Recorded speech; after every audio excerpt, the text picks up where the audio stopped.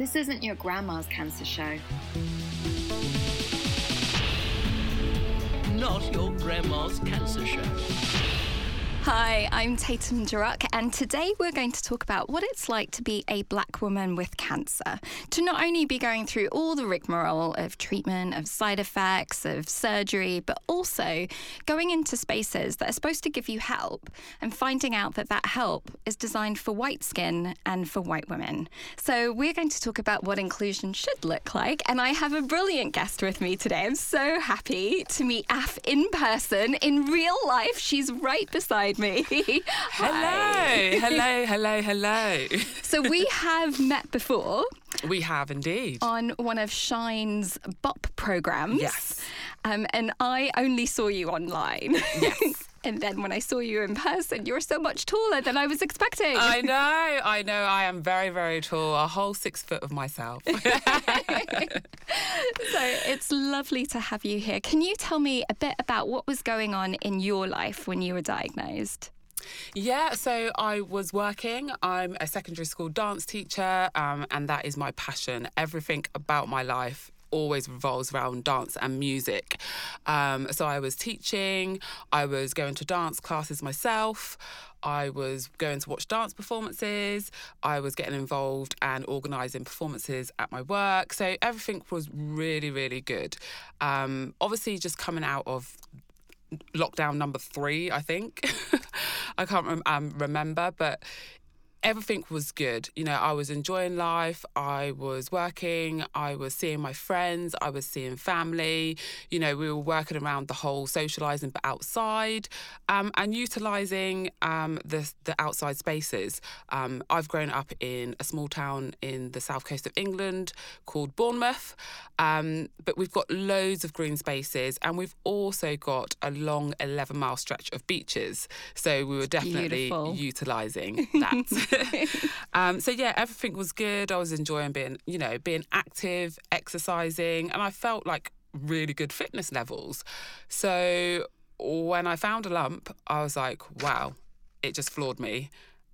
Did you have a sense straight away that it was a something? Like, did you know that it could be cancerous, or did that even cross your head? It didn't. What crossed my mind when I found it was, this lump wasn't here before. What is it? So cancer didn't even enter my head. I just thought, this hasn't been here before. I need to get this checked out. Something has now appeared that wasn't there before. So I acted immediately. It was a Sunday when I found it, early hours, and I don't know what made me found it, but something did. And when I did, I woke up and I was just like, I rechecked because I'd kind of found it early hours. And when you're asleep, you're kind of like, was that real? Was that not real? Yep. And then I woke up and I felt it straight away, and I was just like, yeah, it is real. So it's a Sunday, I can't do anything. I need to just, phone the doctors when I can tomorrow. So that's what I did. I phoned the doctors. And because it was still very restrictive during COVID, they were only doing phone appointments. And I said to, the person on the other end of the phone, I need an in-person appointment. I've just found a breast lump that was never there before.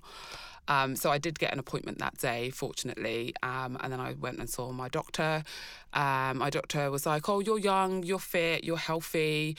Don't think it's anything sinister. That was his exact words. I think it's just, a breast lump. Women get these, throughout their life, nothing to worry about.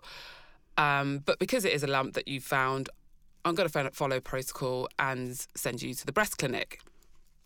Fortunately, he did, because unfortunately, it did turn out to be breast cancer. So again, I kind of went about my business, like after leaving the appointment, went back to work, carried on with like living my best life. And then the appointment came through, and I went to the breast clinic myself. I really wasn't that worried. Yeah. I was thinking, okay, they're just going to confirm that it is just one of those breast lumps.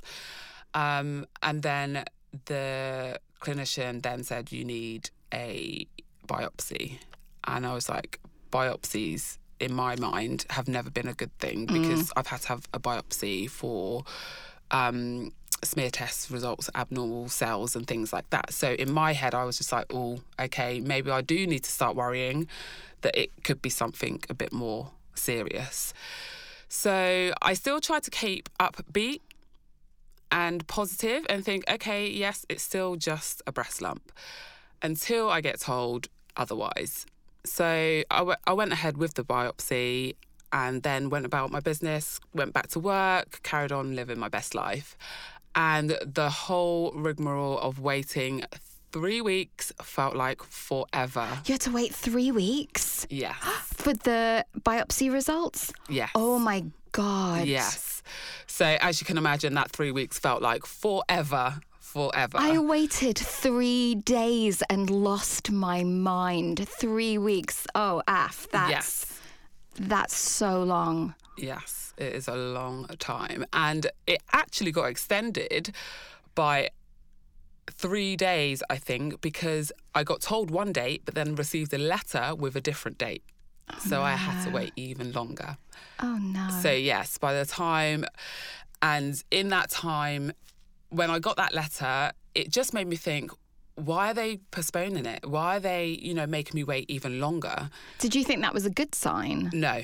Oh, Yeah, okay. that made you me, had a feeling. Yeah, I had a feeling then that they must be, preparing themselves to tell me that bad news. And to the point where I had a conversation with my sister and she said, I'm coming with you when you get your results. So fortunately she did, because within minutes of sitting in the room with the consultant, I was being told that I had breast cancer.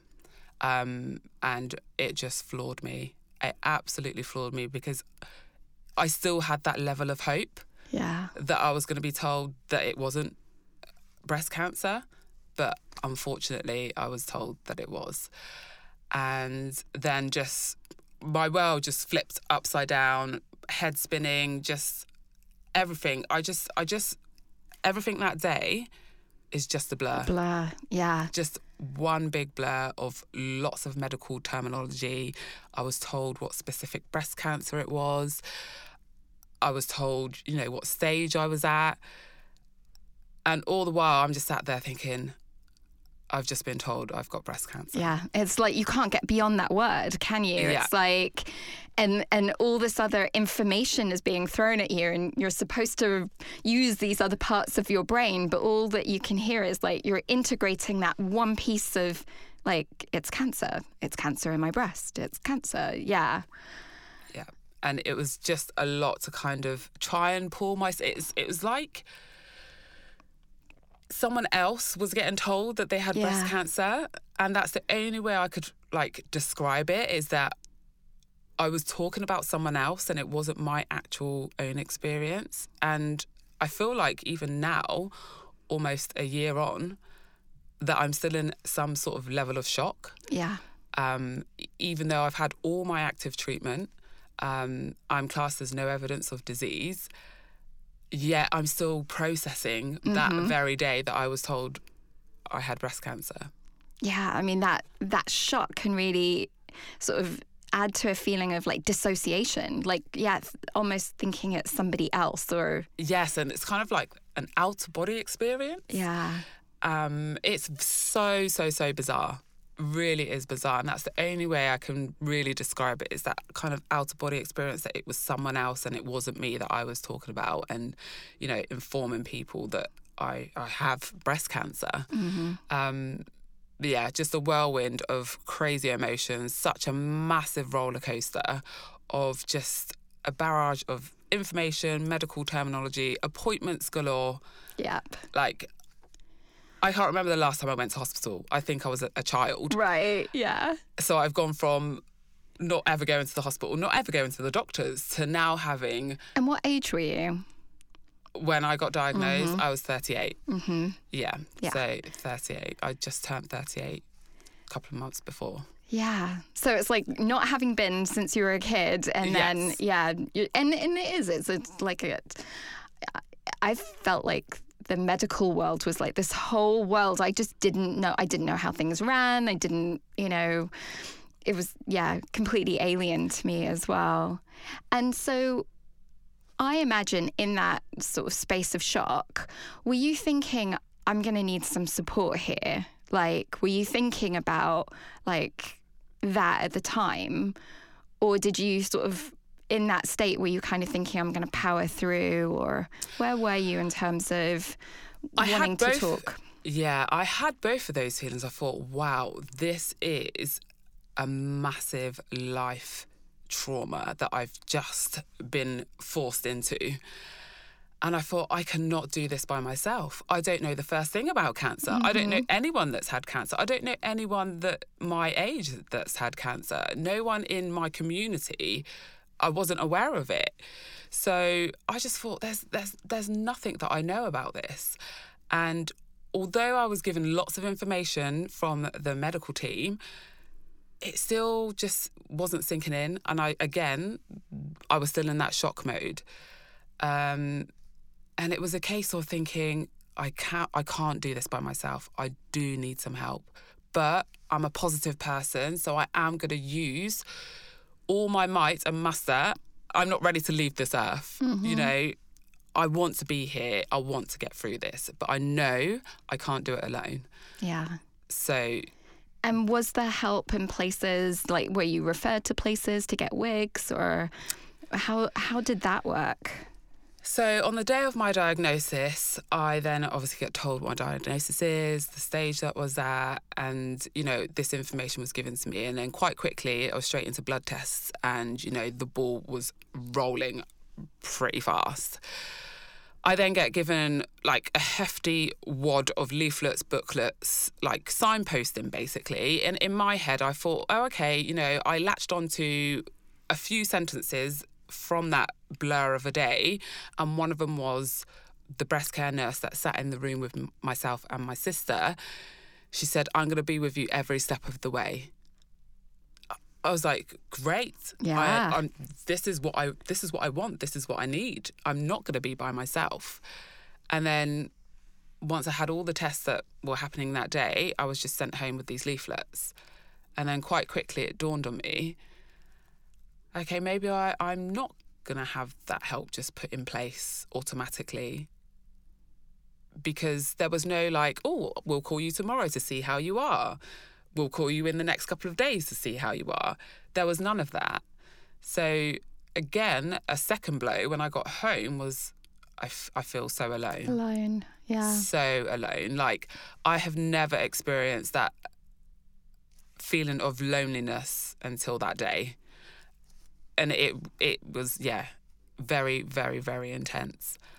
And then to save myself, I just started looking for all the leaflets that I was given. And that's when I came across Shine. Yeah? Yes. Excellent. Yes. So how were you feeling about Shine at that point? Like, were you thinking, you know, like, were you a bit apprehensive? Were you a bit like, okay, this seems cool? Like, what made you feel like, yeah, it's the cool place to find out about? It was great to see it because the stuff that you kind of see out in the society and in media is all to do with people that are really old that have cancer. Yeah. People that are old, that are white and have cancer. So it was kind of like, is there anything out there that will be able to support me through this? Like, I don't know. So when I saw that Shine was for, you know, cancer support for people in their 20s, 30s and 40s, I was like, amazing. This seems like it's going to be for me. So that gave me a level of hope, and to know that there was a cancer charity out there that could help and support me through this crazy journey. So yeah, I was proactive in the sense of I'm latching onto that hope. I'm latching onto the fact that I found something that I've been signposted to help support me, and be around people that are in my age group. Yeah. And not around like older people that are different. They're at different moments in their lives. Completely. You know, completely different moments. So you weren't on that kind of level playing field. You wouldn't have a lot of things in common. That was my assumption. And so again, like I said, it gave me hope, the fact that I had found Shine so early on. And I contacted them the very next day. And yeah, I was introduced to the lovely Dorset Network leader, Abby. Yeah. Brilliant. Yeah. Brilliant. And so I know that you had mentioned about like when you went looking for a wig. was like one of the, you know, because I think what happens, I don't know if there was a Maggie's near you and stuff, but like there are a lot of signposting to like places that you can maybe get like a lower cost wig or a, you know, something like that, or skincare or makeup and things like that.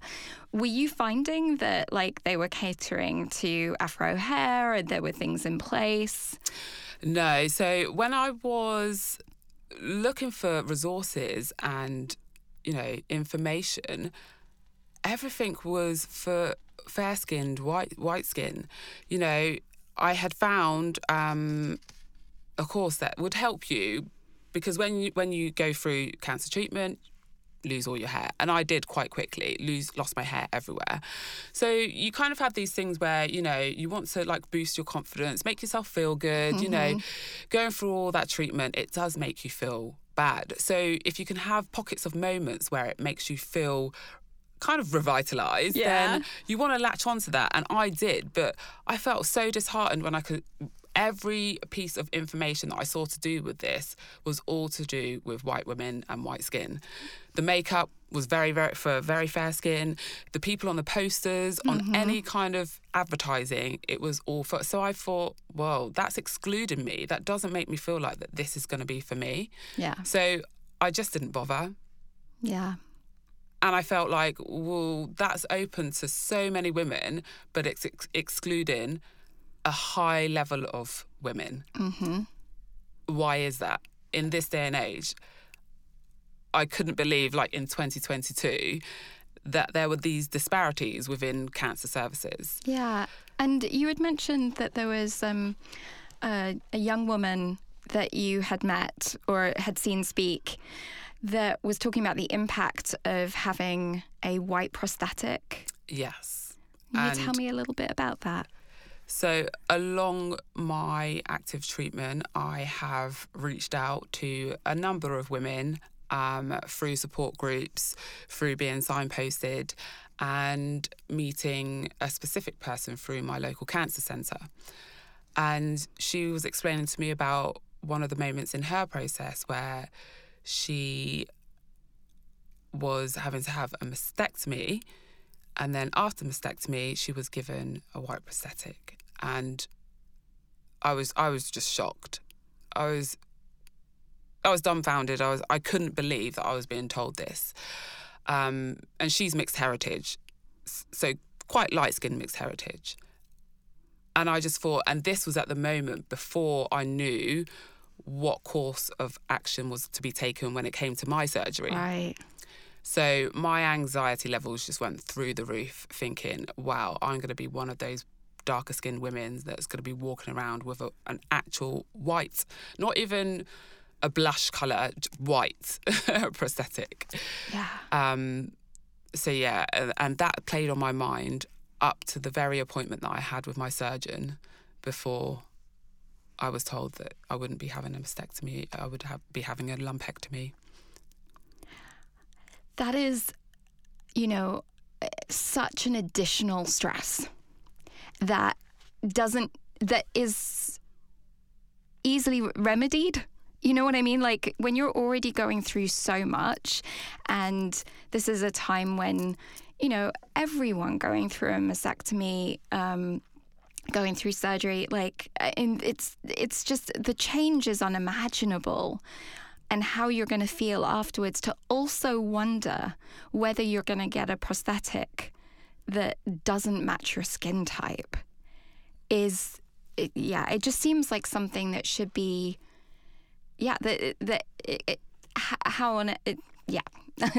I'm lost for words. It's like, I want to be shocked because it's awful, and also because knowing how systemic things are, yes. Also it isn't shocking, but it should be shocking. Yes. And it just shouldn't happen. It shouldn't happen. And to know that now further down the line, and yes, I feel completely blessed. And I hate saying that word, the fact that I feel blessed that I didn't have to have a mastectomy purely because I knew I then didn't have to have a white prosthetic. Yeah. But there are darker tones available. They just don't seem to make it that obvious and that available to the people that they're supposed to be caring for. Right. So it's making people feel lesser than already in such a traumatic situation. Yeah. And I feel like that's what I had heard about the wigs, was that it's like, it's not that there are zero, but there's so few that then when you need to access them, they're not there. Exactly that. Or having to wear wigs that were designed for white hair. Yes. And again, that is something that I feel like I've been excluded from as a black woman, because the wigs that I see when I walk into the breast clinic are all for white Caucasian women. They don't cater for Afro hair. That is very, very, very, very limited. So again, another friend of mine that had been through this very traumatic diagnosis of breast cancer went through the wig process, and the wig that she got given was just awful. It was awful. And I thought, I haven't got the energy to put myself through that. So again, I didn't even start the process. Yep. Because I just knew that they wouldn't be able to cater for me. Mm-hmm. Yeah, and that's the thing, when you're operating on, such little energy, those things that are, seem so embedded in the system feel so, it's just unacceptable. Yes. So how I wear my hair and how I wore my hair before my diagnosis was braided. And I've had my hair braided since I was 18, so 20 years. So that was me. That was my crown. That was what, was part of AF. And when I lost my hair, I lost so much confidence. Yeah. And then the double whammy was the fact that I knew I wasn't going to be supported through a service that should be inclusive. Yeah. So that took me a long time, and I still feel like I'm processing that now. And what was a saviour for me was through a Black women's support group, I was awarded a wig fund. So I was able to get my hairdresser, who's been my hairdresser for 8 years, to make me a bespoke braided wig.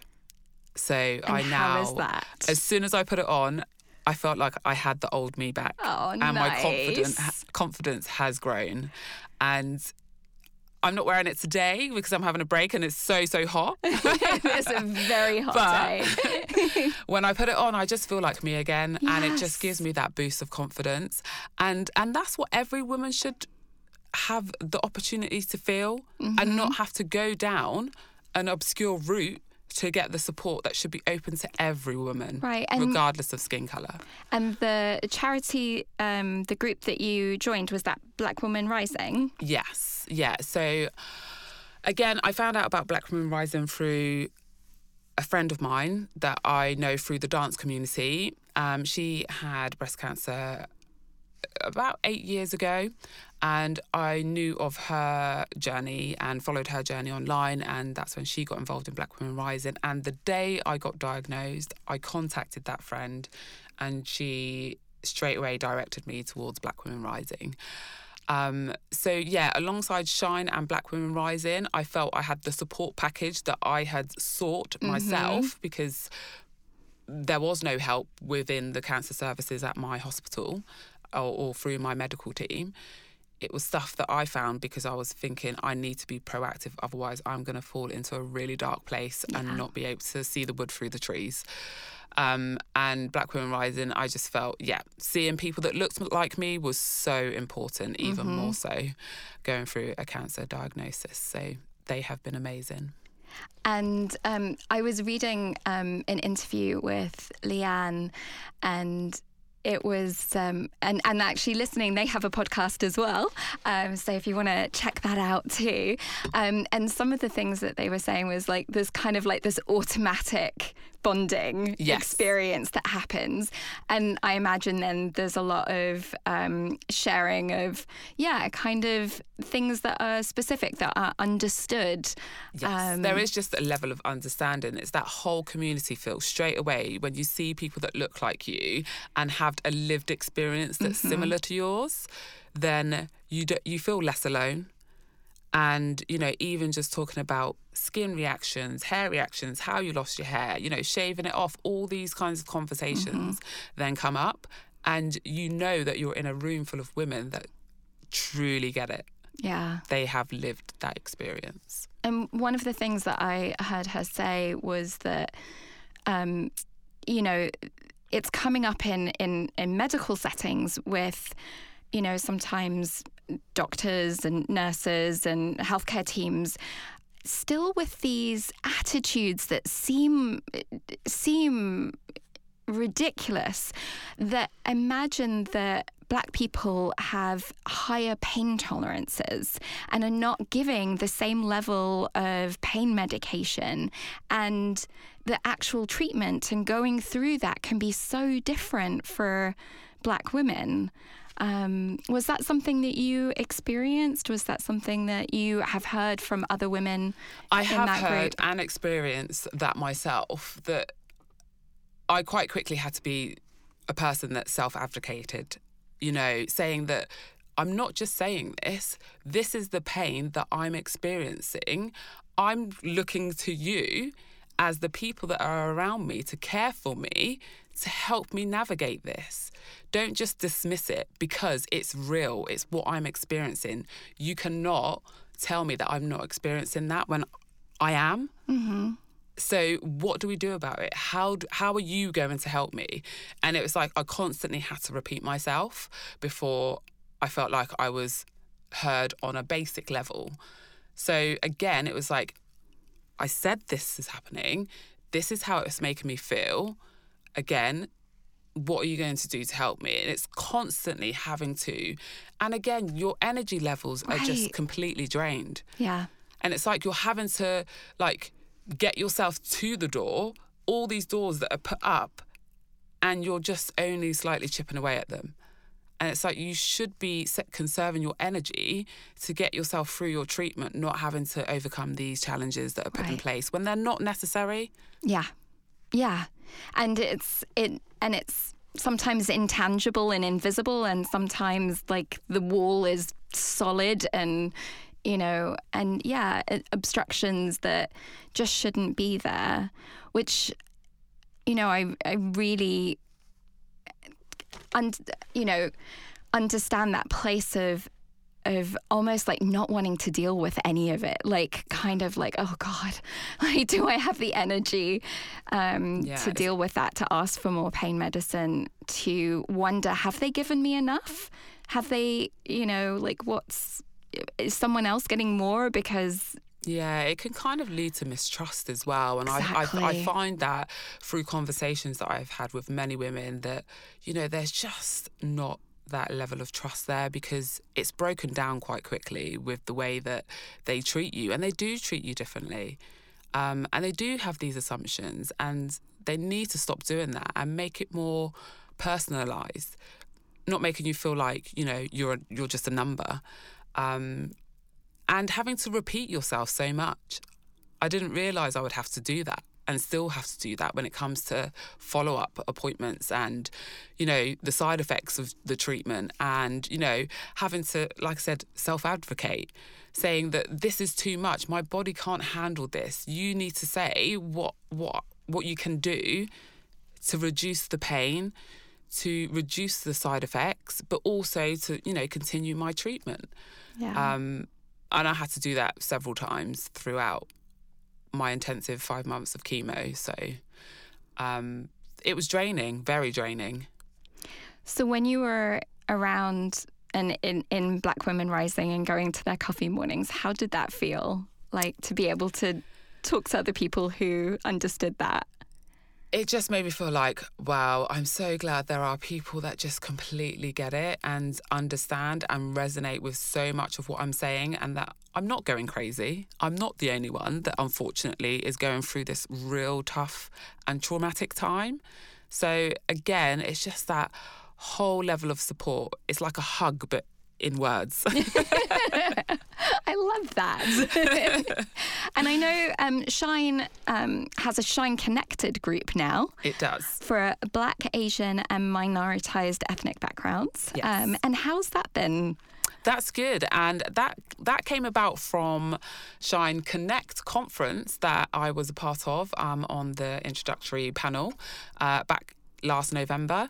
And from there was a workshop for Black, Asian, minoritized ethnic backgrounds. And within that workshop, we had open and honest and raw discussions about our experiences. And, you know, it was interesting to hear other people's lived experiences of the challenges that they had faced, or sometimes the challenges that they hadn't faced.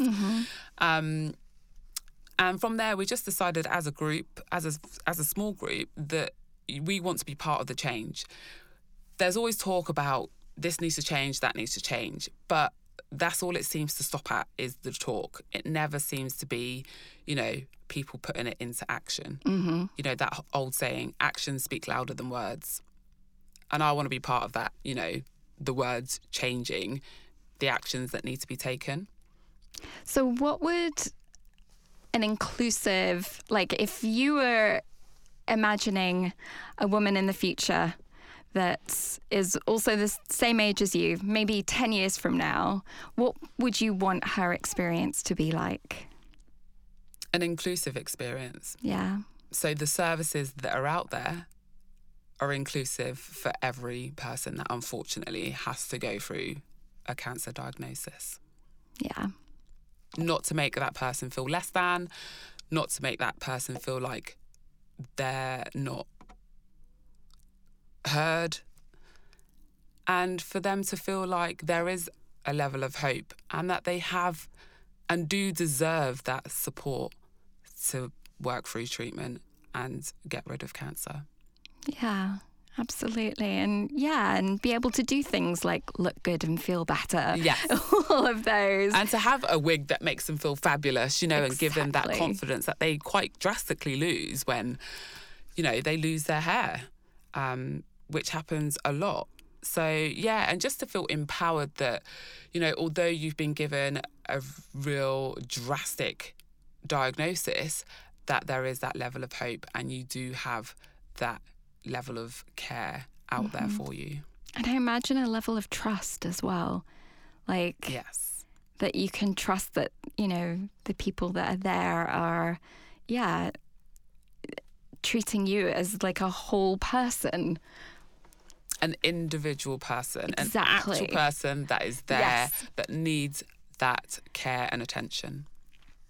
So we bounced into the future of, you know, what you would like for someone 10 years from now. But if someone's listening to this right now and they're like, you know, perhaps they haven't accessed any support yet, what would you say to them in terms of where, you know, is a good place to go, how to kind of look to see if somewhere's inclusive?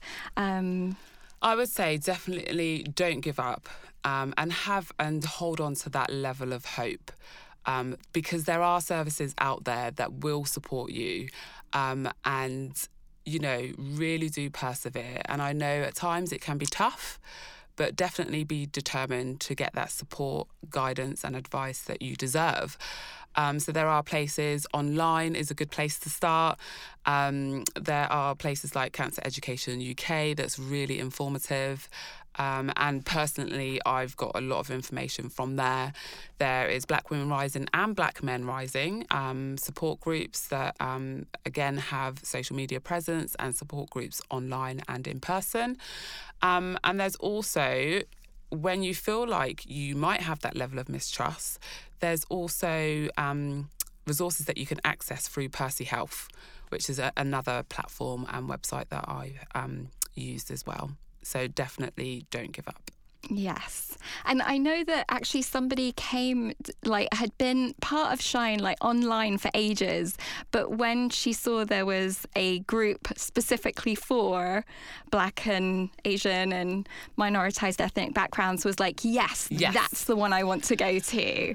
Like, It's so exciting that Shine has it's in its infancy, but Shine Connected is all about that. We had a online meeting last night, and there was a woman that joined right at the very end, and she said those exact words. She was like, "I'm so happy I have found Shine Connected, a group for specifically Black, Asian, minoritized ethnic backgrounds. This is what I have been looking for." She said, "I feel so happy that I have found this group."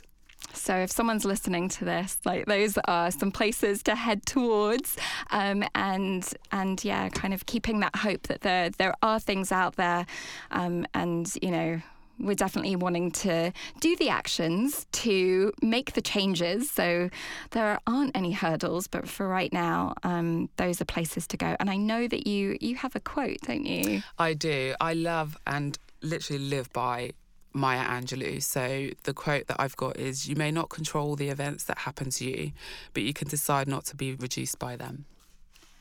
I love that. Thank you so much. Thank you so much for being here, for sharing all of that. And Thank you for having me. Well, I want to have you back again very soon. It's been brilliant talking to you. And thank you so much to all of you for listening. And thank you to the wonderful radio facilities for supporting us and recording us today. And we will see you very soon. Bye.